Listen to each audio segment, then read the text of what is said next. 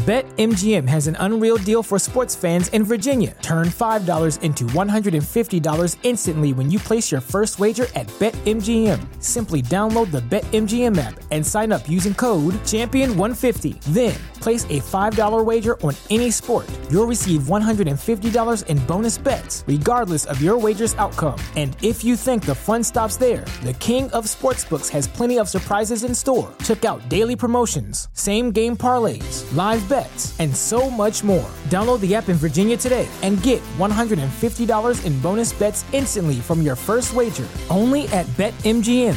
BetMGM and GameSense remind you to play responsibly. See BetMGM.com for terms. 21 plus only. Virginia only. New customer offer. Subject to eligibility requirements. Rewards are non-withdrawable bonus bets that expire in 7 days. Please gamble responsibly. Gambling problem? Call 1-800-GAMBLER. Promotional offer not available in Washington, D.C.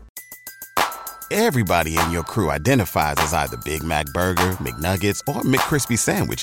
But you're the Filet-O-Fish Sandwich all day. That crispy fish, that savory tartar sauce, that melty cheese, that pillowy bun. Yeah, you get it. Every time. And if you love the Filet-O-Fish, right now you can catch two of the classics you love for just $6. Limited time only. Price and participation may vary. Cannot be combined with any other offer. Single item at regular price. Ba-da-ba-ba-ba. Lumos.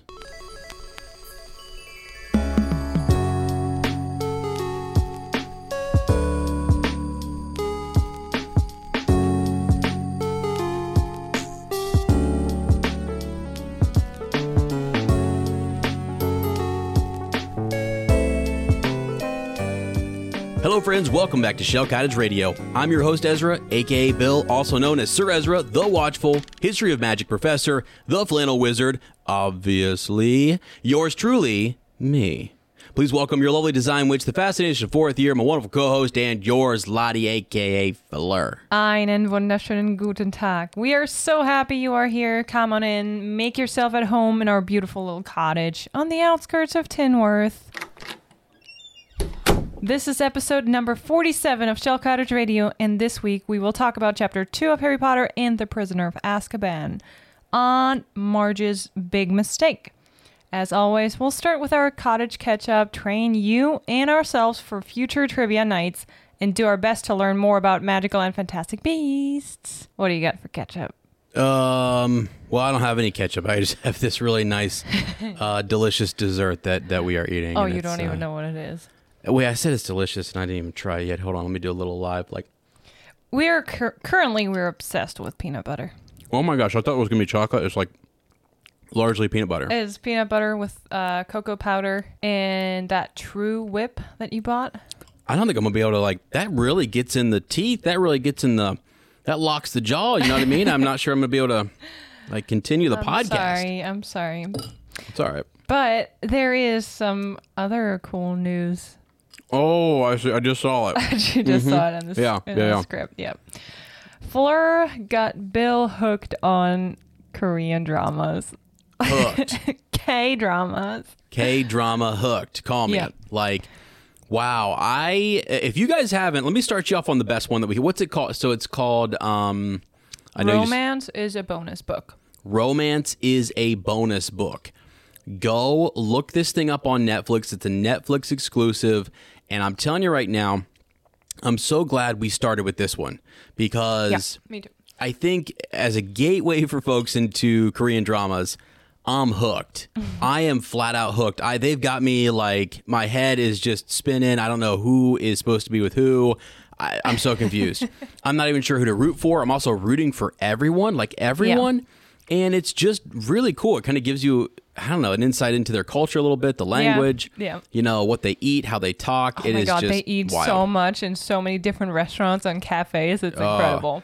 And I had no idea. As you said, the fashion industry is crazy. They're every episode wearing a different coat or shirt or and I don't mean nothing repeats. You know what I mean? You know how sometimes you're watching a show and they've got that your character has the classic outfit, No, not a single person here will repeat an outfit, and it's amazing, actually. Yeah, it's fun to watch, and once you are aware of, what you're getting into, okay, this is not super realistic. There's so many things where you're like, ugh, really?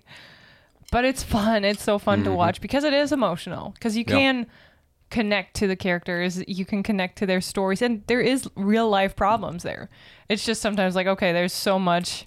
Yeah. And so many coincidences that they meet up all the time in their neighborhood when it rains and she doesn't have a place to go. And boom, there the neighborhood guy is. He's there. He's there. Yeah. Ready to go on a date with her. You would think that some sort of magic is intervening to, or I don't know what it is that's like causing them to meet. It's magical. Sometimes almost, that right? happens in real life, but yeah. Oh, for sure. Yeah. Yeah. And I like the setting a lot because they all work at a publishing house. It's great. It's so cool because we're both teachers, so we love books. We love books. Yeah. But it's just fun to see how's life outside of, if your profession is not teaching and you're somewhere in an office, and how's office life. It's always fun to watch. Right. Sometimes I'm watching that show and I'm thinking like, I could knock out half those tasks pretty quick. You know, I'm thinking I would be all right. I'd actually be okay with this, you know? So I think anyway. you really could work for a publishing house too. Yeah. I love it. I've actually looked so many books and literature. Yeah. Well, or proofreading or whatever it might be. I mean, again, I'm just proofreading high school papers and whatnot, so it's nothing major. But I love it. I enjoy doing it, and it's something I've looked into in the past. But anyway, it's really cool. Yes. I did not think I would like it. If you do follow me over on Instagram, Womprat_2M, you will see that I posted a ridiculous. The most dramatic. I think the most dramatic scene. Of the entire thing so far. But it's so ridiculous that you can't help but laugh, even though the incident terrible, is terrible. But the way they shot it, it's just so over the top. Right. Yeah. Yeah. So I'll maybe what I'll do is I'll make a new highlight on my social media. So if you're listening in the future or whatever, you can come check out my experience with K-drama. So I'll just label it K-drama, and I'll start posting some updates because it's like every night, and we're thinking this summer we might have to binge a few of them. I hope so. Like we now have plans to go to South Korea. Actually, yeah, I have been to Seoul, and I want to take you so bad because Seoul it's a beautiful city. It reminds me a lot of Berlin in terms of its multicultural is a difficult word to use because there is a lot of cultures, but you know how in Berlin there's a lot of European or Eastern cultures there, but there's a lot of different Asian cultures. And oh yeah, I know what you mean. Yeah, because it's a hub. It's the right. Yeah. And there's so much art and art performances and music, and it's just I love it, and so much street food. So yeah, can't wait to take you there one day. And it means so much to me that you enjoy. Even if you didn't enjoy it, that would be fine. But it's just fun to do something that I enjoyed. I remember from being, young adult, teenager, college student, I just loved watching a good Korean drama from time to time. And it's just so much fun to enjoy it with you now. Yeah. Well, hey, look, I go ahead and say this. There's not a lot of guys. I don't know. I don't feel like a lot of my guy buddies would admit openly that they enjoyed a Korean, or that they would want to watch it. You know what I'm saying? I know. It's kind of a stereotype. That's why you're so cool. That's why I'm so cool. All right, that's where I was driving to. Thank you for filling in the gap there. But I am telling you right now, I highly recommend it, and I will be recommending this one on social media.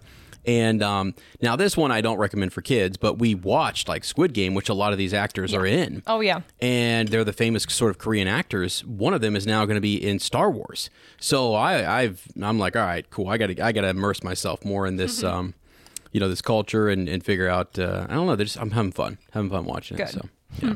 All right. Alrighty, right. What was that? Alrighty, right. Alrighty, right.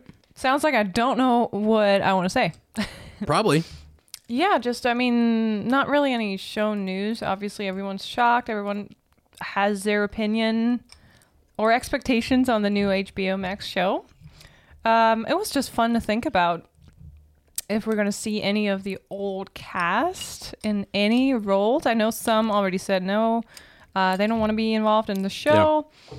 But I wonder, because we have seen Tom Felton once said he would absolutely sign up as Lucius Malfoy. Obviously, he said that while he was laughing and thought it was cool. And he didn't think it was going to happen so fast, actually, I think. Yeah. But, But could he? Part of me hopes that he does.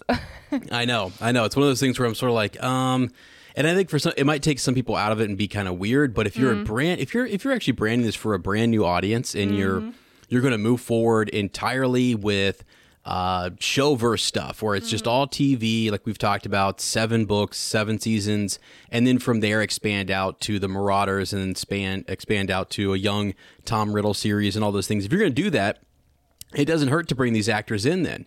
You know, it won't do anything to, I guess, like affect the, what do you call it? I don't know, like continuity or whatever. Because if you keep fans, them, if you keep them separate, if you're not planning on making them, you're rebooting it, right? So you're rebooting it, which means that like the old stuff is the old stuff. You're not going to do anything in that universe unless they decide to make, you know, like I said before, a cinematic universe and then a TV show universe for Harry Potter.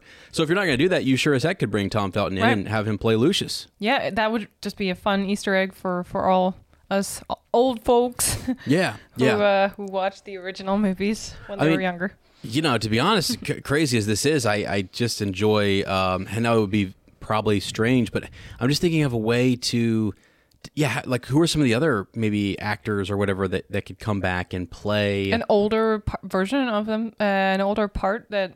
Yeah, of their parent, or even like maybe play a role as a professor at the school or something, you know? Oh. Do you know what I mean? Lewis, what's his name? Matthew Lewis, yeah. Matthew Lewis. I would love to see him as Remus Lupin? I mean, hey. Oh. I don't know, right? I mean, that's a little crazy. Sure. Yeah, no, I like it. I like that. But it's possible. I mean, if they wanted to do that and he was interested, there you go. I mean, I don't know. And we don't know if any of these people are interested or not. We're just fans of them, and we're fans of the movies, and we like these actors, and we always want to, you know, see them. Ivana Lynch as Narcissa.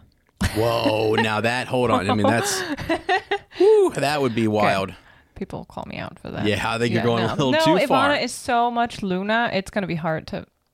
I mean, unless they could do like a flashback of Luna, a memory of Luna and her mother. That she could be her. That would be cool. Yeah, right. That'd be wild. Yeah. So, I don't know if you guys got thoughts or ideas on that. Let us know. I think it's neat to consider. They're bringing back the executive producer David Heyman, so you know. Oh wow, I didn't know that. That's cool. Yeah. Yep. So again, it'll be interesting to see. They got to cast those child actors, and then you got to get your professors lined up. I mean, so who's going to play Quirrell? Who's going to play? Like the big question. Professor Kirk. Me. I'm going to step up in there. Could you imagine? Yeah. Can we make a? Can you imagine we have to move to London because you're going to be Professor Kirk? Poor us.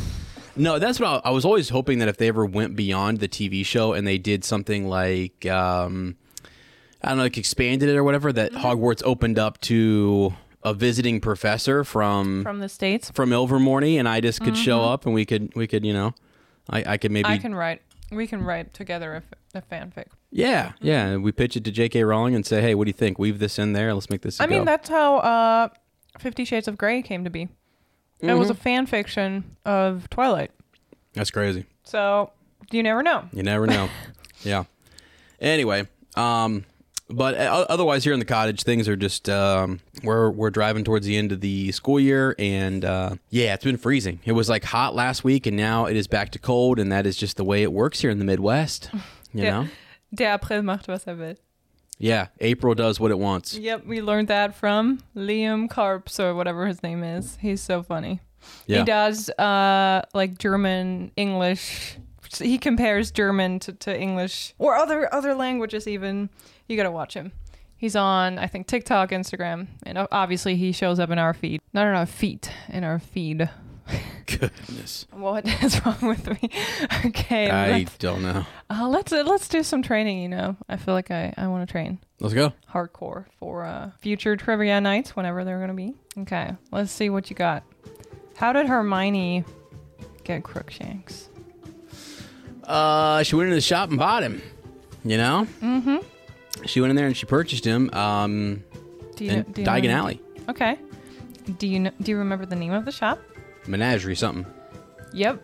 The Magical Menagerie. Magical Menagerie, yeah. Could have figured that out. And she originally wanted to purchase an owl. Mm-hmm. Right. But there's something about Crookshanks, and the owner told her nobody wanted him. He's been there for a long time, and Hermione was like, Yeah. I mean, I would have been like her. Yeah. If you had to choose, would you get an owl or a cat? I don't know. I do one. like cats. You know, I've had cats growing up or whatever, but I think I would probably go with an owl. I really enjoy owls and always think they represent wisdom. You do, yeah. I know cool. you like Yeah, owls. the other day we were picking out children's books for a cousin of mine for a baby shower, and I just had like 5 or 6 different owl books pulled out from all the picture books. It's going nuts. By the way, I love children's books. Yeah. We could have probably bought 10 or 15. Yeah, we were going books. a little crazy, weren't we? It was wild. But we narrowed it down to a few. Yeah. Okay, yeah, that's pretty good. And it's coming up in this book, so. Okay. Number 2. When was the first edition of the Philosopher's Stone published in the UK? In the UK? So the very first book, very first edition published. Gosh. I don't know. The first book had to be in the 90s. Mm-hmm. So 98? Oh, pretty close. 97. June 26th, 1997. 97. That's Okay. when it's first published. Yeah. Can you guess when the last book, Deathly Hallows, came out? It was sometime around when I was a senior, and I know, so it was the year after I graduated, so 2007. Good. Yep. July 21st, 2007. And I only know because of book releases and stuff that we went to and things that we were trying to, they would have those midnight things where you could go and you could get the book and whatever. Yeah. So that was exactly 10 years. And now they're looking at exactly 10 years. They're hoping to get all the show parts released. Yeah. So that's interesting. It's cool. Okay. That's all I got for today. Do you have a spontaneous question for me? You want to throw at me? Let me think. What drink did Vernon Dursley offer Marge when she comes to Privet Drive? Oh, when she comes to When she first gets there. Ooh, Yep. I was going to say brandy. I don't know, because that was the drink she drank when she was yelling at Harry, or like the last dinner. It was already over. They were having lots of food, drinks, and then the last drink they get is brandy. And Yeah. Yep. unfortunately, that's when Harry explodes. I mean, Marge. Yeah, Marge. Yeah. Almost explodes. Is it brandy when she comes there? No, wait. It's not alcoholic. I think it's tea. Yes, it is. Because he asked, and what does Ripper drink? And she's like, he can drink from my saucer. Yeah. So they had tea to start. Let's go. There you go. That was easy. Okay. As always, or as we did it the last couple of times. What, you rescue these creatures? Yes, that's right. Rescue, nurture, and protect them. I'm gently trying to educate my fellow wizards about them. Come on. Give me a number between 4 and 79. 29. 29. Please open your books. Page 29. The Fairy. Whoa. I think that's a new one. Classification, they're not that dangerous. They only have 2 X's, which means they're harmless and they may be domesticated. The fairy is a small and decorative beast of little intelligence, and there is a footnote. Muggles have a great weakness for fairies, which feature in a variety of tales written for their children. These fairy tales involve winged beings with distinct personalities and the ability to converse as humans, though often in a nauseatingly sentimental fashion. Fairies as envisaged by the Muggle. As envisioned? Envisioned, but it's it's a different word. So fairies as envisioned by the Muggles inhabit tiny dwellings fashioned out of flower petals, hollowed out toadstools, and similar. They are often depicted as carrying wands.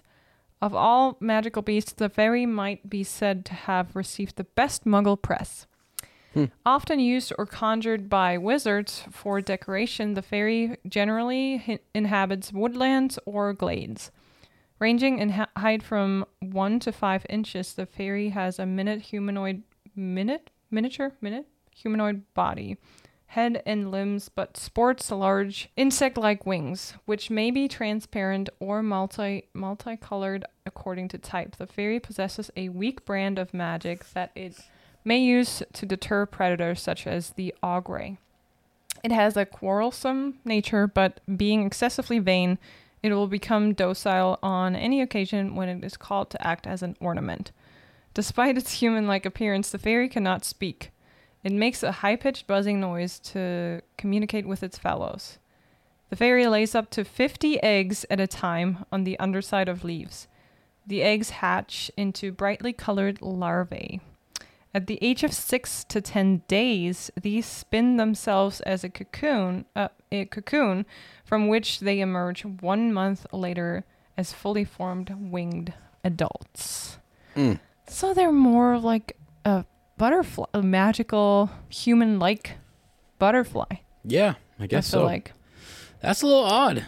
That's a little odd that they that they're kind of like larva or whatever. larvae. Yeah, I actually like it that humans have had probably some kind of contact with them and made these stories around them. I mean, muggles. I said humans, muggles. But they're actually a little different than we think. Yeah. So we use muggle stories or myth that's actually there in our society. Yeah. That's pretty cool. Yeah. I would say so when we're out and about and we see mushrooms on the side of a tree, I often would tell my niece Rachel that it's a fairy tree when they're growing just on the side. And you can see a bunch of those that fairies live there because she always wondered what they were, what's there and stuff. Yeah. And at one point my sister even put like a little house like up in the tree. She sort of like when she was really little. We walked out one time and just looking around, and we didn't really tell her about it until she spotted it herself. And then so she notices this tree that this little house that we tacked on there that was Sarah researched it, and it was something that had nutrients or whatever for the tree too. It was something that still was going to be okay and not hurt the tree. But as she looked up and saw it, Rachel noticed it and was like, "What's that?" Yeah. Who lives there? It's a little miniature house, and she just wanted to know who lived there, and we told her the fairies live there. So. Yeah, I'm sorry. I'm gonna be like that too. I'm gonna tell my kids that. Isn't that part of the movie great. that you showed me about the European Song Contest? Oh my gosh, Eurovision? Yes. Yeah, and they were speaking to the fairies, and the fairies were going to help them. Yeah, and they did. And they did. Yeah, those fairies were vicious, by the way. So, yeah, I'm sorry. Eurovision is a ridiculous movie, and it's got Will Ferrell. That was one of the first movies you showed me. I know, just because you're from Europe, and I thought it was hilarious, so I wanted to show it to you. Nuts. But anyway, yeah. It's like if you came over and the first movie I want to show you is Independence Day. Yeah. But you did show me Independence Day, too. So. I did. Yeah. So would you want to have or befriend a fairy? Yes, they don't seem, mean or anything. They seem like they're, they've got magical abilities and... they use them for decoration, so I wonder if they just stay, I don't know, in your garden. I mean, if they were just there like butterflies and just live there out in my garden, I would love that. Yeah, no, I think they'd be fine. It seems like fairies are cool. Yep. So, down. Okay. Tinkerbell was a fairy. I know, but she could speak. Yeah, she could. And she also, could grow up and, whatever. Yeah. Okay, ready to dive into the chapter. Yes. Rock, paper, scissors, shoot. You win, so you could choose. You can read it. Okay, thank you. Chapter 2, Aunt Marge's Big Mistake. On the morning of Harry's 13th birthday, when the young wizard enters the kitchen to get breakfast, he is, as always, being ignored by his aunt, uncle, and cousin. All three of them have their eyes fixed on the TV, where a reporter is warning the public about a lunatic named Sirius Black, who has recently escaped from prison. After loudly complaining about how they are too soft with people like Black, Uncle Vernon announces that he better get going to pick up Marge from the train station. Harry's face drops. Vernon's sister, Aunt Marge, is one of the least pleasant people Harry knows. She is large, loud, and mean. Before Vernon leaves, he makes Harry promise he won't do anything funny and keep his secret of being a wizard to himself. Instead, he must stick to the story that he goes to a special educational institution for criminal boys. Before he agrees, though, Harry has an idea. He uses this rare occasion to give his uncle a condition.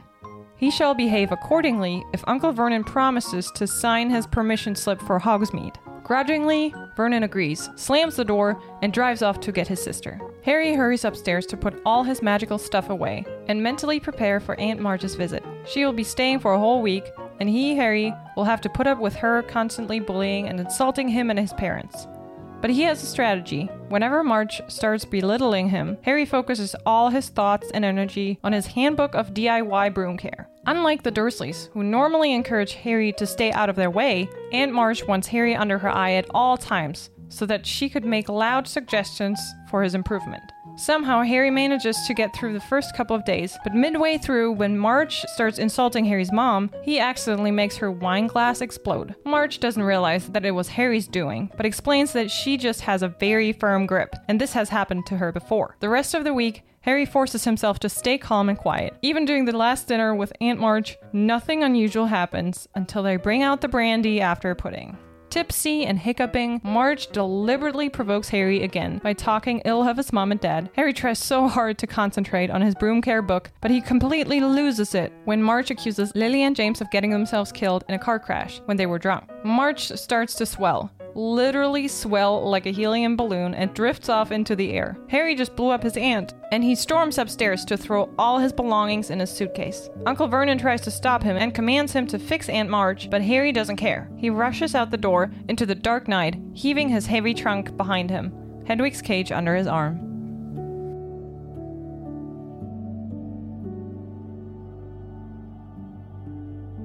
Oh boy. Aunt Marge. Wow.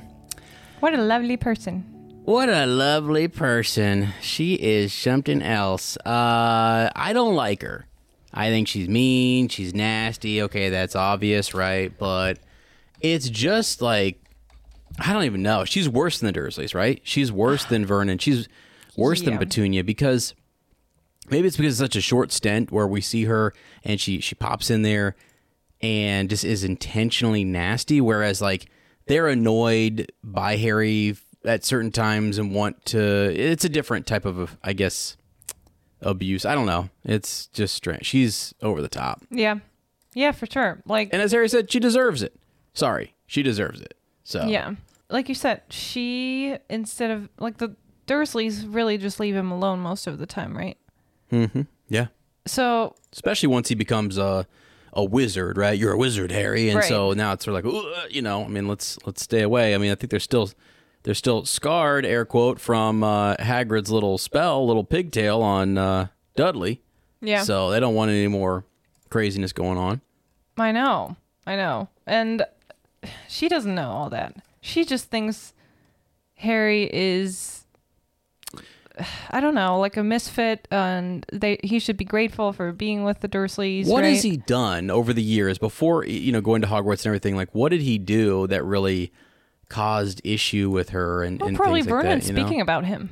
Yeah, it could be. It absolutely could just be that he was venting and he's frustrated and in all these different things, and I don't know. But I mean, it's the way they talk about it. You're right. It's probably that. And then so Marge comes over and is like, oh, wow, this is the boy they talk about. This is the one who they vent about so much. And so she just lays into him. Yeah. Because in front of, he's not done anything. He hasn't really done anything to her, and he's not around enough really to, I guess. No, I know, right? That, yeah. You know? She's just a mean person. Yeah. She breeds bulldogs. And yep. I was interested in reading about the breed itself. So there is a website called American Kennel Club. Okay. And they say about bulldogs, kind but courageous, friendly but dignified. The bulldog is a thick-set, low-slung, well-muscled bruiser whose sour mug face is the universal symbol of courage and tenacity. These docile, loyal companions adapt well to town or country. And we know she lives out in the country, and she has like 12 dogs, and she breeds them. So I wonder if that's what she does for a living, though. She doesn't really talk about anything else but that, right? Yeah. That seems to be it. Yeah. The loose skin of the head, furrowed brow, pushed-in nose, small ears, undershot jaw with hanging chops on either side, and the distinctive rolling gait all practically scream, "I'm a bulldog," and so on. But what's interesting with a bulldog, I have read a couple of times that they are prone to health issues. Oh, really? The selective breeding of English bulldogs has led to a lot of health problems. Their deep facial folds, pronounced underbite, and other distinctive features lead to issues. I mean, that's, a whole thing with animal breeding and responsible breeding. You need to be informed. You need to know what the features are, but you need to make sure that the breed will be healthy. And there has been some issues with that. So I don't know. The typical, I mean, they are friendly, but the typical picture of the bulldog sometimes can be like they're just, right? They look more intimidating than they probably are. Yeah. Although they say the bite, right, if like a bulldog's bite can like really latch down on you, and it's hard to get free of that if the dog doesn't want you to. So yeah. And it's probably here in this chapter, it's probably to resemble, I mean, Aunt Marge probably resembles a little bit of a bulldog-like appearance, like, I don't know. Intimidating and all that stuff. Yeah, for sure. And maybe more intimidating than she really is. Because often, again, we're not psychologists or anything, but often if you complain about others so much, you have your own, insecurities and issues to deal with. And I'm sure they all have. But are we the only Harry Potter podcast that tries to understand the Dursley Aunt family? Marge and the Dursleys? Like, I don't know. What is wrong with us? I know. But before Aunt Marge arrives, it's a typical scene that we see a lot in the Harry Potter series when Harry is at Privet Drive. It's his birthday. It's his 13th birthday. Mm-hmm. No one cares. So yeah. But this time, Harry, first of all, he's used to that, so he doesn't even care, really, too. Mm-hmm. And this time, he has his presents and cards upstairs. So so he's good. He knows that people actually love him and think about him on his birthday. They even likens it to Aunt Marge showing up being a bad birthday present, the worst birthday present that they ever gave him. Yeah. So, including the socks. Yeah. So... if she hadn't have shown up, it's a pretty good birthday, It's just a boring... I know. It's not too bad, summer. Right? Yeah, Dudley's watching his new TV, and they're all hanging out, just ignoring him, and I think that's kind of what he's used to and is okay with. He'd rather be ignored than picked on and stuff, right? So they watch the news about Sirius Black, because even the Muggle world has heard of him, probably because Cornelius Fudge went to the UK Prime Minister and told them, hey, you better watch out. Yeah. But what I was wondering, did they ever... I mean, they warned the Muggles about Sirius Black, but not about Voldemort.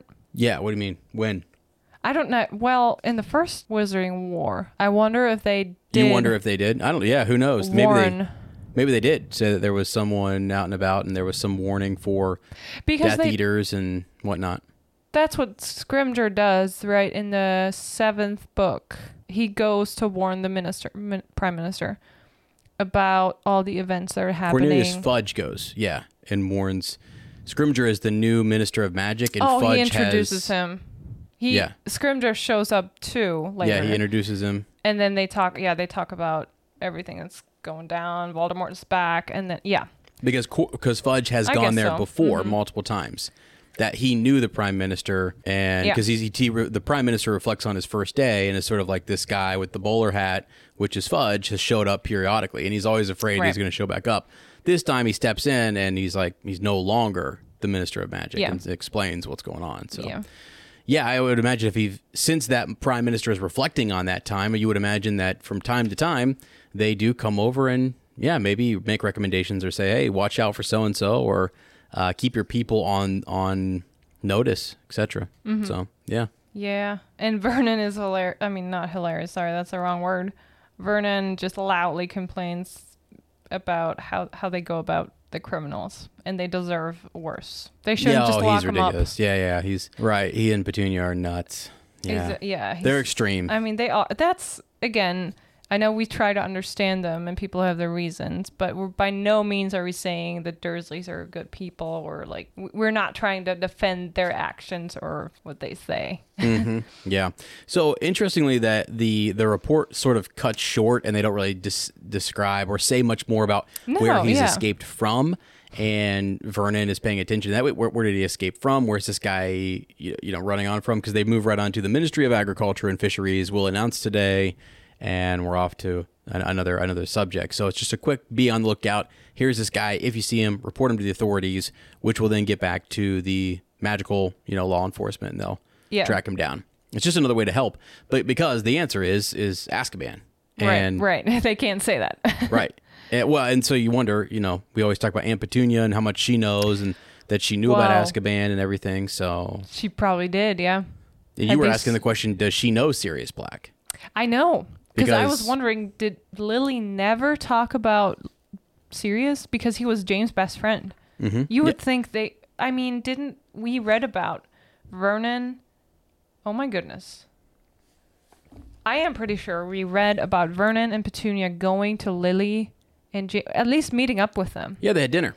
They had dinner and we talked about that. Yeah, and so they got... It didn't go well, actually. No, they probably didn't even talk about Sirius, but... They could have, though. They could have mentioned that he has a godfather, and that could have been something that was known, or even prior to Harry being born, or Lily marrying James Potter, or whatever it might have been, Yeah. At the same time, it's such a long time ago. Even if Lily had mentioned something about a Sirius Black, or just Sirius... It's just Sirius is not a very common first name. Well, she does remember later on about Azkaban. She knows that the Dementors guard the wizard prison, and so that's only been mentioned to her once a long time ago by Snape. And I think the reason it stands out is because it's magic. And anything related to magic or names, it has just, as much as she wants to forget it and move on and not talk about it ever again, she's so fearful of it or so spiteful of it that it's just ingrained in her mind. And she often... goes back to those conversations. And you wonder how many times she's running around the house or out gardening or thinking about her sister. I guarantee you she thinks about her sister and that boy, Snape, right?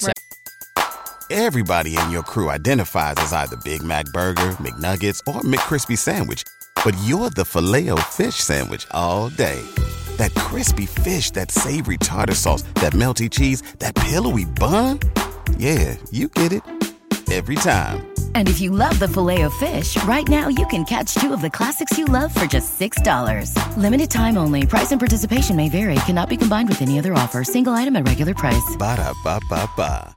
Snape, who she was with, and how she was scared by what they did and called them freaks. And, she probably reflects on that from time to time. It's a memory that pops up and she doesn't like it. Yeah. So, but it has stuck with her. So. Yeah, for sure. One thing that seems different from the movies or how you kind of remember it, it's not just Aunt March is not just coming for a dinner. Mm-hmm. She's staying for a whole week with them. Yeah. So it's not like, okay, Harry, behave for one night and then I'll sign your permission slip for Hogsmeade. Yes. It's the whole week you have to deal with her. And it's not like Harry cannot really go anywhere. Right? He's kind of stuck in the house. Unless he should have been like, can I go to Mrs. Figg's? I know, but he doesn't know. Goodness. I know he could have. Yeah. Yeah. No, he's stuck though, and you're right. It is a lot longer. It's a whole week where they're doing. She's there. She doesn't stay that often. They even say that too. That typically they go up to see Aunt Marge, and that might be when Harry stays with Mrs. Figg. But this time she's coming here, and she's got what's his name, Colonel So and So. Is watching over the other dogs, and she did bring Ripper with her because Ripper just goes a little crazy when she leaves. So and Harry recalls some memories with March, like when Dudley turned 5, he had a birthday party, and Aunt Marge had whacked Harry around the shins with her walking stick to stop him from beating Dudley at musical statues. Mm-hmm. A few years later, she had turned up at Christmas with a computerized robot for Dudley and a box of dog biscuits for Harry. On her last visit, the year before Harry started at Hogwarts, Harry had accidentally trodden on the tail of her favorite dog, Ripper had chased Harry out into the garden and up a tree, and Aunt Marge had refused to call him off until past midnight. What? The memory of this incident still brought tears of laughter to Dudley's eyes. I mean, I'm sorry to say this, and this is where I sound like a Slytherin, but just being Dudley and him sitting there, it's not that he was laughing in the moment. It's that years later he's like maybe reflecting and laughing about like, man, that was funny. You know? I know. Oh my goodness, that brings me to a thought that we had like a couple of days or weeks ago. When what if Dudley had, I mean, there was potential that Dudley could have had magical blood as well, right? Yeah, It ran in the family, so why not? Had Dudley been magical too, how different would Aunt Petunia have been towards Harry as well? Yeah, yeah. Magic in general. Oh, yeah. Magic, the world, the magical world. And what house would Dudley be in? Yeah, that would have been wild. I think really the bigger question is like, I think Petunia would have been like, this is awesome. She's so proud, etc. Her daughters. But Vernon would have had a hard time. It would have had to been like, oh, we've got to explain this. Talk about a wrench in their plans where they basically have the meeting with the Potters and then they decide, yeah, we're done with your sister and that crazy Potter guy. We're out. Like magic, we don't mention the M word anymore. I know, but I feel like Vernon the thought must have come to him. Okay, they didn't have Dudley yet. They have met Lily's husband, and he knows about Lily being a witch too. He must have thought about, my son could, or child, they didn't know it was going to be a daughter or a son, could potentially be also a wizard or a witch. Yeah. Maybe he doesn't really think about magical genes or inheritance. Yeah, he probably just thinks because Petunia's not, that there's no way that it could happen. But it could have. But maybe he was completely in denial and was like, no, that's not going to, like you said, just denial. Just, no, that's not going to happen. Mm-hmm. Yeah, I think they would have just adjusted once it happened. Non-magical. Mm-hmm. I think so too, though. And Harry and Dudley would go to school together and have all these memories together. Dudley would have been in Slytherin. Oh, yeah, flat out. Sure. I mean, that he would have been best friends with Crabbe and Goyle. Probably. Which is fine. So. Yeah. That would have been very interesting, though. Oh, no.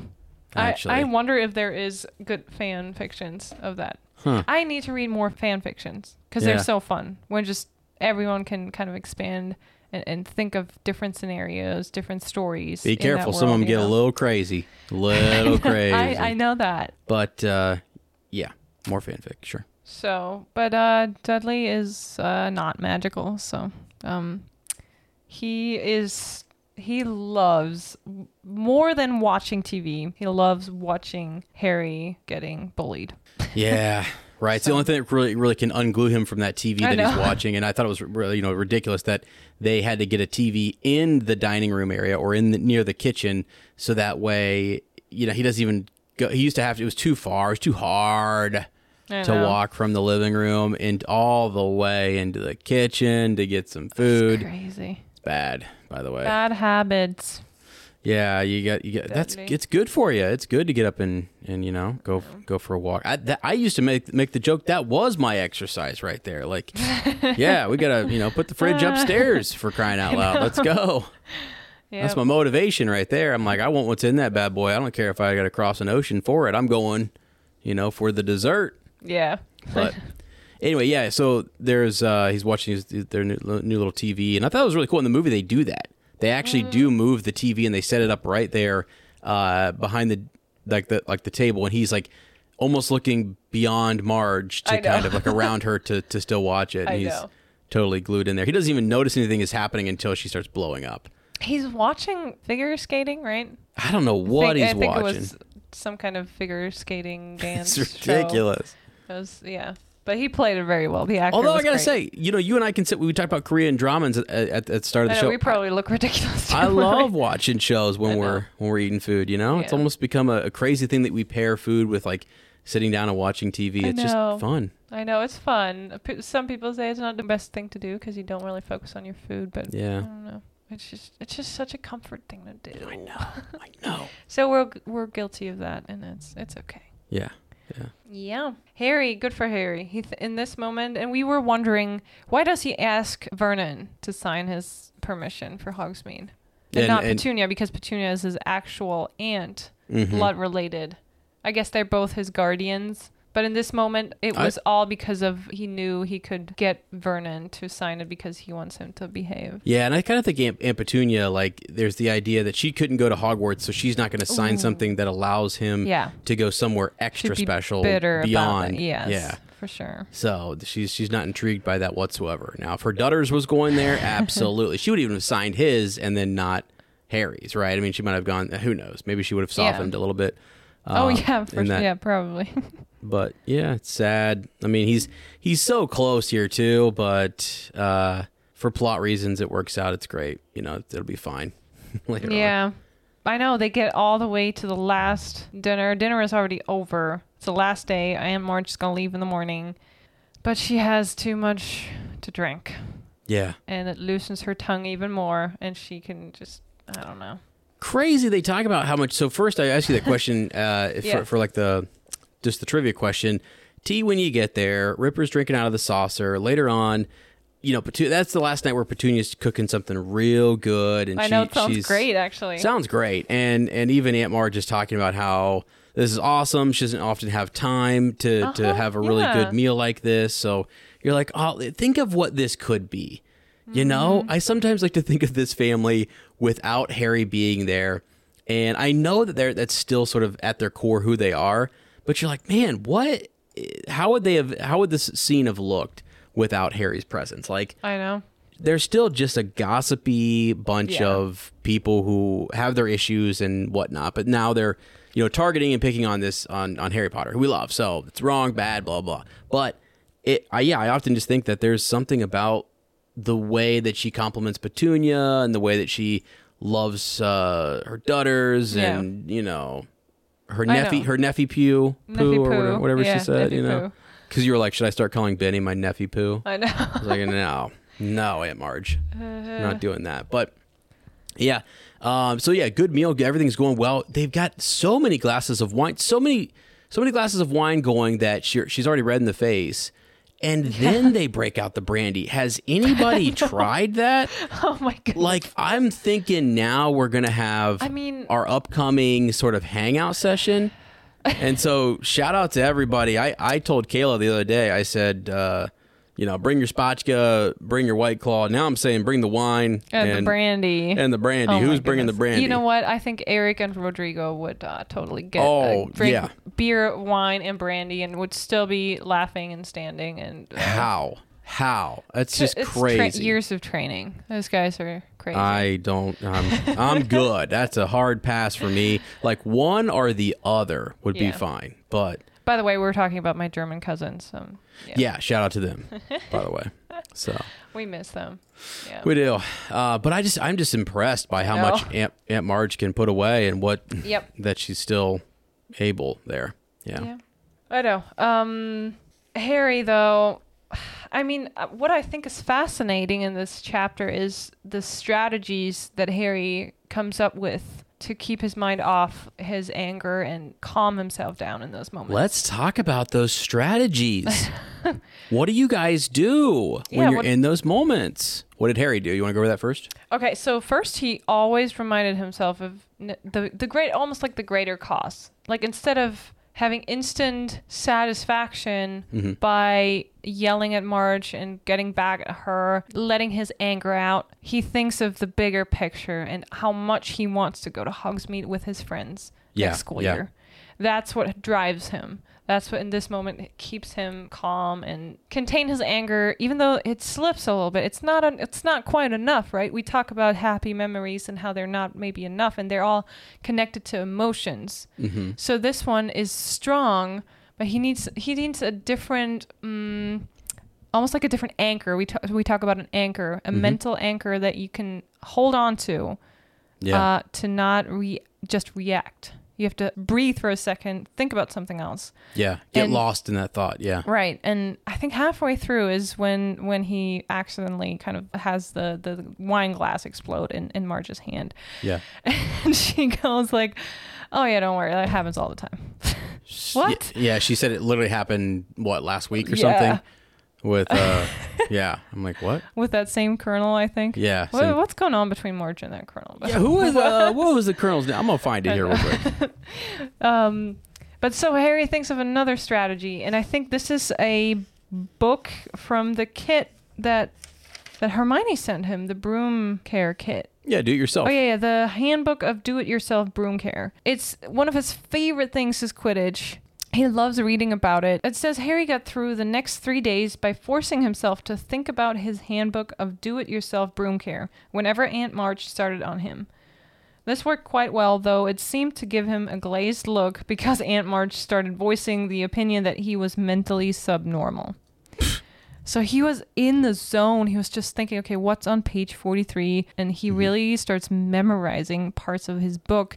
It's the only thing he's got that really keeps him from fighting back. Yeah. And because that's also in Harry's nature, and that's part of what the Sorting Hat sees in him. That's a very Slytherin, but also a Gryffindor trait, is like he wants to prove himself. He wants to stand up for himself, for others. And that's what keeps him from doing that in this whole week. And he's doing such a good job. Yeah. And every time I read it, I'm like, he almost got away because they're done. Aunt Marge is yelling for more brandy. And then Uncle Vernon says, "You boy," he snarled at Harry, "go to bed, go on." And then Marge says no. Mm-hmm. And then whenever she talks about his parents, is when he loses it. He can't. Yeah. Cross the line, Aunt Marge. Yeah. You cross the line. Now, back to those strategies. Yeah. Because that's really what people are here for. They want to hear Lottie's strategy. How do you get through those moments? What do you think about? How do you persevere? I'll say this too. And people might say that I'm a Hufflepuff, because I am, right? Yeah. But when people at work are kind of, sometimes you have difficult conversations with people, or disagreements, or things you're not really feeling or whatever. I honestly err on the side of like, sleep on it, Wait 5-10 minutes, and is it really that big of a deal? Yeah. Do we have to have like a full-on office blow-up, like we saw in our Korean drama earlier, where they just had it out in front of the entire office? I was like, oh my goodness, that was wild. And sometimes I think that's where people want to go, and they just get so worked up, Yeah. It just ain't worth it. No. It is not worth it. But anyway, yeah. So I try to reserve like an initial snapback reaction, and that sometimes can be a problem, because then you have stuff just festering inside, and some people would say, well, you're not really standing up to that person or whatever. I've actually learned from you more so just to be very kind and direct, very direct. And actually watching this Korean drama, they're just matter of fact, like, hey, what you said was rude. Yeah. And not in a mean way of like, I can't believe you said that, blah, blah, blah. But just politely, what you're saying is actually kind of rude, and it's really not the best way. Why don't you just say blah blah blah, right? And then that typically, though, what I've seen in my experience, it makes people more mad. Yeah. They get more frustrated, and I'm like, whoa, that means they've got something going on. It's not you, right? It's they've got something that they're dealing with. So I guess I've just taught myself to really try to have patience, try to have understanding. Yeah. Think through that for a little bit, and then sort of move on and really pick your battles. The other thing that I do is for years now, have been going outside for a sensory break.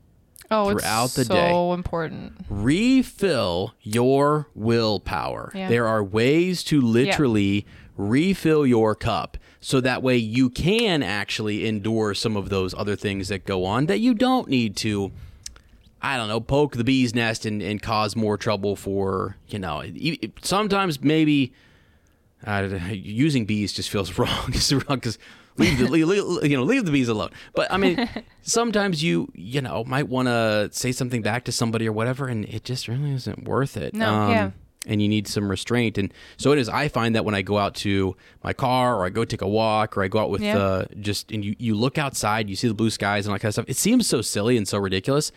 I used to kind of think that in my early 20s. I was like, whatever, that doesn't really do anything for anybody. And then I'm like, oh my gosh, it does. Yeah.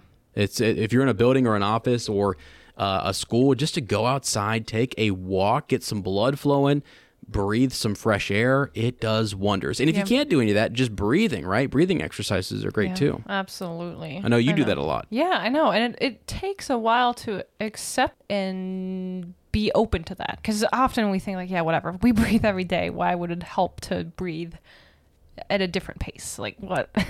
But once you do it and you've done it a couple of times and you feel at least some, I don't want to say I'm an expert whatsoever in, being still and experiencing stillness, because really what meditating and all that stuff is trying to get to focus on something. It's just focusing. It's easy because your breath is always there, to focus just on that. And whenever your mind wanders, you just gently guide it back to, nope, just this moment, just your breath. All right, guys, everybody all at once. Here we go. We're going to go ahead and breathe in. Ready?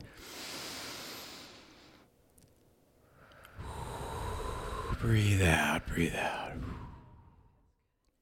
Man. I know, right? Just a deep breath. What's the thing you have where it's sort of like a rhythmic, I think you do it after we're done working out, where it's a guided breathing, right? Isn't it, or something? Or guided meditation to some degree? No, what I do when I stretch is I do guided meditations too, but it's like a mantra. They help you, give you like rhythm. But it gives you a rhythm and cadence, right, for your breathing. Absolutely. Yeah. And if you follow along with it, it really can. Yeah. Yeah. It's just a repetitive rhythm. Yeah. Music.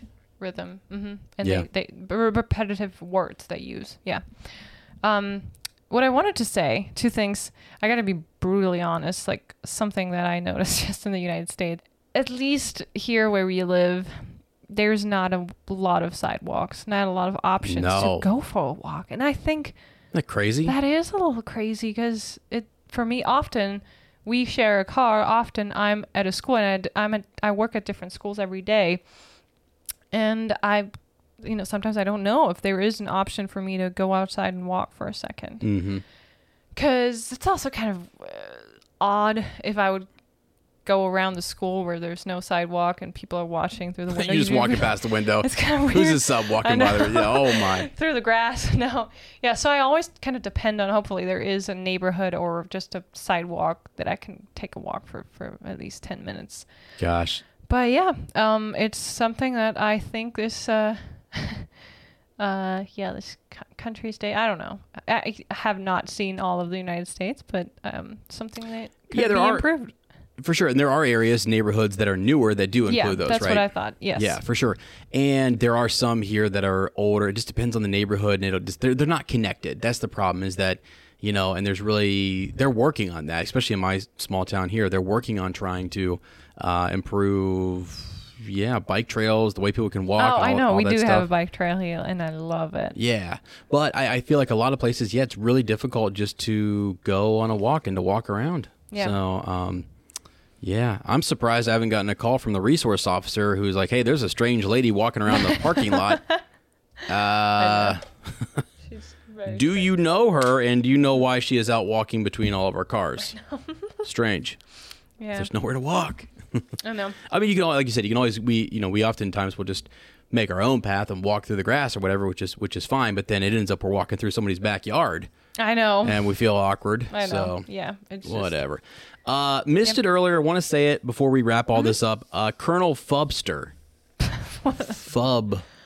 Fubster. That's his name. That's hilarious. Yeah. It was ridiculous. Sounds like they're pretty close. It does. He's a Muggle man who was a neighbor to Aunt Marge, and after his retirement from the British Armed Forces, he apparently spent a lot of time with her and was willing to do her favors. So he watched over her dogs when she went to visit her brother and family. So that's who he is. Just a short little mention, but Colonel Fubster. Yay. Shout out. What is his life like, I know. Neighboring with Aunt Marge. I mean, she has 12 bulldogs, so it's probably pretty loud, I could imagine. Yeah. Anyway, I mean, yeah. Nothing against bulldogs. I mean, they can be probably really good dogs, so I don't really know anything about. Let's go ahead and be honest, folks. You guys have figured it out by now. We're cat people, okay? We are. That's all right. True, but look, we love dog people, okay? I love dog people. No, honestly, I love dogs. I love to come visit them. Yeah. I don't want to move in with them. Yeah, I think. And live with them. Yeah, not necessarily. Yeah. I'm kidding. I actually like dogs. I had a dog when I was younger. What? a beagle. You didn't know that? No. Never told you that? Wait, what? Like lived in your house? No. There you go. Okay. No. So you didn't have a dog. No. Yeah. I got this dog for my cousin, and they didn't have anywhere. So they're like, "Do you want a dog?" And we were like, "Sure." Never had a dog before. Yeah. And this dog had a little dog house, and he was outside. Okay. Beagle dog. His name was Bandit. Aww. And he was awesome. He was good dog. Just it was great. But I was busy. I had sports and all these different things. I didn't walk him enough. I didn't play with him enough. I didn't do those things. And my other cousins, all they did was run their dogs and hunt and do stuff. And so outside, yeah. This dog did not get enough attention. One day he got off the leash and he was down at the neighbors playing with the other dogs and having such a good time. And we honestly just said, you know what? He's better off down there. And we talked to the neighbor, and they were like, they took him in? Oh, they loved him. They absolutely loved it. And I was like, that's actually great. Because then I would see him from time to time. He'd come by and visit me and with the other two dogs. So it was crazy. It was a husky. Yeah. There was a husky, and there was an Australian Shepherd? Something like that. It looked, like an Australian dog. Was it a bigger? It was red. It had like a reddish tint to it, I think. Yeah. And then there was my beagle. Aww. They were just the trio, and they just rolled around the neighborhood. So cute. It was cute, actually, and they were so happy. Yeah. And I could hear. That's dogs can they're just happy. They love their humans, and yeah. So dogs are great, actually. Dogs are great. So there you go. Now you don't have to unsubscribe. You guys can continue to listen to the podcast. Sorry about that. Yeah. But Lottie definitely had two British short hair. Yeah, British short hair cats. British short hair cats. Yeah. So. I miss them. Luke and Leo. Yeah. Yeah. All right. Okay. So Harry does a great job until Marge says, "Go on, boy. Go on. Proud of your parents, are you? They go and get themselves killed in a car crash. Drunk, I expect." "They didn't die in a car crash," said Harry, who found himself on his feet. "They died in a car crash, you nasty little liar, and left you to be a burden on their decent, hardworking relatives," screamed Aunt Marge, swelling with fury. "You are an insolent, ungrateful little..." But Aunt Marge suddenly stopped speaking. For a moment, it looked as though words had failed her. She seemed to be swelling with inexpressible anger.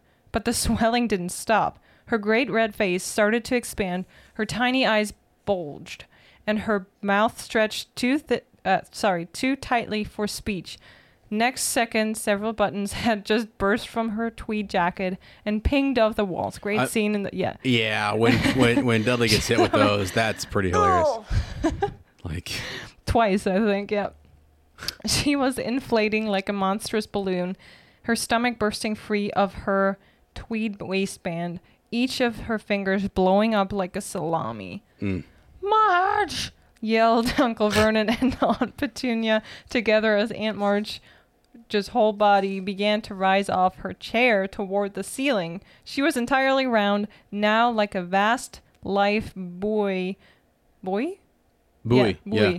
With piggy eyes, and her hands and feet stuck out weirdly as she drifted up into the air, making apoplectic popping noises. Ripper came skidding into the room, barking madly. And Harry's like, I think now Harry's like, okay, the cat is out of the bag. I need to get out of here. And it's not even like, he doesn't even know where to go. No. But he just knows he needs to get out. Can't stay here. He gathers all his belongings. Uncle Vernon tries to stop him. Pulls out his wand. And pulls out his wand on him. You can't threaten me. Right. And also he thinks that Harry has the power to so that shows Vernon has no clue what he can or can't do. I know. Because he thinks Harry could actually make her right again and then deflate her. Mm-hmm. He doesn't even know how he inflated her. I know. I mean, that's all just sort of that emotional magic. I know. Right? All that wandless magic. Mm-hmm. Right? Which I think, are we going to talk about that in our extendable ear edition? This next week. This week, okay. we're gonna So this week we're gonna talk about, because he has some concerns even in when that happens with the glass. He's like, oh, I got to be careful because last year I got in trouble because Dobby was doing magic under his roof. Right. And he is an underage wizard. Yeah. And he cannot do magic outside of school, which is, to really, really think about it, is kind of crazy, right? I mean, that's natural to them, to wizards and witches. Mm-hmm. And because of the statute of secrecy, that's the only reason why they're forbidden to do magic outside of school. Yeah, they can't control it necessarily. They can't. They go to Hogwarts to learn how to control their magical abilities, so that way they don't come in violation or they don't jeopardize the secrecy. Yes. That's if you think about it like that. That's one of the reasons why they go there, is to maintain the secrecy and control yourselves and learn how to, also how to grow your magical powers. But really, when you tie it back to the secrecy bit, yeah. Yeah, because when I read about it, I was like, I don't know. Like, even when you're in a wizard family like Malfoy or Ron, they're all surrounded just by wizards and they can't do a little bit of magic, right? That's I think that's pretty restricting. Yeah. Even on the big wizarding families who never really interact with muggles a lot, but yeah. So, whether that's a good idea to just hide forever from the muggles or not, we're going to discuss that in the EEE. Yeah, sounds good. All right. And, by the way, I wanted to go over kind of our schedule, if that's cool. Yes, sure. So you guys probably noticed we dropped an episode right before this one, just talking about the sneakoscope and just a little tiny theory there as to whether it's broken and all of its connections and whatnot. So moving forward, we've actually got some topics for you guys. So after chapter 2, so we have the extendable ear edition for our patrons. Thank you guys so much for the support. And then dropping here additionally on the feed, just an extra episode. I tried to match up some theories that we're doing on Harry Potter Hangout that also sort of correlate to the chapters as best I could. It doesn't always fit, but for example, like after this one, it's like, did Harry's Horcrux affect the Dursleys? We've talked about that once before, and it's something I just kind of want to bring back again and talk about Aunt Marge, specifically here and some of that Horcrux business, and we'll see. They're not going to be long. They're going to be anywhere from 15 to 20, 30 minutes. Who knows? It just depends on how deep we get into those, but we're going to discuss those topics. Each one is a question. So after chapter 3, we've got like, why is the night bus necessary? After chapter 4, is it easier to do wandless magic in the leaky cauldron? There's an interesting theory about the leaky cauldron being a nexus, sort of, which I like. Or have wands made wizards weaker? Actually, is another topic we want to talk about there. After chapter 5, we've got like what happened to Voldemort after he killed Lily Potter, because we have the Dementor attack there where Harry will hear his mother screaming, and that is a whole tie back to Voldemort and what happened between him and Lily Potter. After chapter 6, we've got like, did Harry and Ron predict the future? Chapter 7, how powerful was Professor Lupin? Chapter 8 is Crookshanks Lily Potter's cat. The list goes on. So we try to, like, when we could have mentioned Crookshanks earlier. Whoa. But right. So in that one, it's just Crookshanks has a moment going after Scabbers. So if you're wondering what those are, you'll see those being dropped, and it's sort of like we're already recording them for YouTube, and this is sort of our brainstorming session where we're just talking about it before we make a script and we get into it. So that's really what they are. It's just Lottie and I bouncing ideas back around and looking things up on the wiki page and sharing, starting with a question and then kind of going from there and learning more about that topic. Sounds good to me. Yeah, it's exciting. So anything else? We got anything else this week? Yeah. Do you know why Koreans say fighting? No. Pronounced Fighting? Fighting is a Korean word of support or encouragement. It is frequently used in sports or whenever a challenge, such as a difficult test or unpleasant assignment, is met. It derives from a Konglish, which is Korean English, borrowing of the English word fighting. Really? Have you ever heard them say that? Whenever they're like, let's go. I did. I thought it was so cute when they say it. Yeah. To encourage each other. To encourage. Yeah. Well, it was the one where they had the positive energy and they had the book. Yeah. And they wanted to say like, they just made a noise. It was almost like let's go, but it was like they all would bring the book around and they would like bless it and send positive, powerful energy into it. And I was like, whoa. I mean, it may have seemed cringy, but I was like, I kind of believe in that stuff. So like, let's go. That was pretty pretty funny. And superstition cool. Yeah. and things. So. Yeah, I know. Yep. Are you just trying to tell folks that like there's going to be some more Korean references on our podcast? Here and there. Gee, yeah. Christmas. I've been waiting for this. I did not waiting. 12 years of it in Korea. All right. Wow. All right. Sorry for a little crazy episode. We're digging in here, and it's guys. Same thing happened in Sorcerer's Stone and Chamber of Secrets. The beginning chapters are just a little bit like really what happened in this chapter. Marge goes nuts. All right, Harry runs away. It's not a lot to kind of pull out of there, and it's a great setup for what is to come here. And the night bus, which is coming. Oh, yes. Yeah. Anyways. All right, friends. Well, that's all for this week. Thanks for tuning in to Shell Cottage Radio, 94.7 COZY. We hope you'll join us in the future. We thoroughly enjoy meeting new, positive Potter people that don't behave like babbling, bumbling bands of baboons. Baboons! If you don't want to miss out on the next episode, be sure to subscribe to our podcast and leave us a review and follow over on social media at Fleur and Bill. Do you truly enjoy our content? Then consider supporting our growing Wizarding family on Patreon or Apple Premium. You will find all the links down below. Thank you so much to all our current patrons. We appreciate you to Luna and back. On our next reread episode, we will continue our journey through Harry Potter and the Prisoner of Azkaban and hop on the night bus in Chapter 3. So make sure you tune back in next time. And until then, have a great rest of your week. Thanks for joining us in our Shell Cottage today. We know it's not much, but it's home.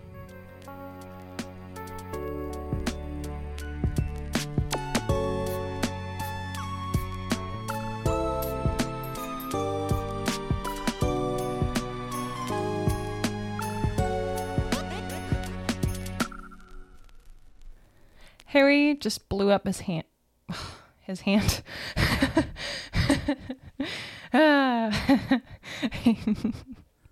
Wow. Okay. I should make you read more. I'm so sorry. I should. Harry just blew. No way. I'm not giving up, okay? No. Fighting. Come on. Harry just blew up his hand. Ant. Harry just blew up his ant. No. Do not give in to the guilt.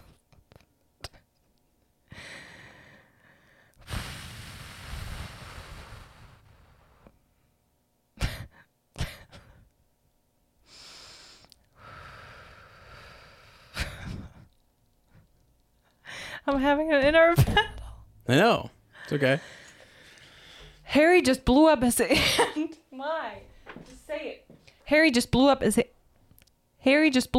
ant. Oh my god. You write these things. Every single time. I'm going to read the rest. And then I'm going to read this again. No, I'm going to do it.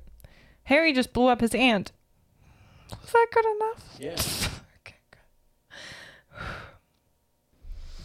good. Bye-bye.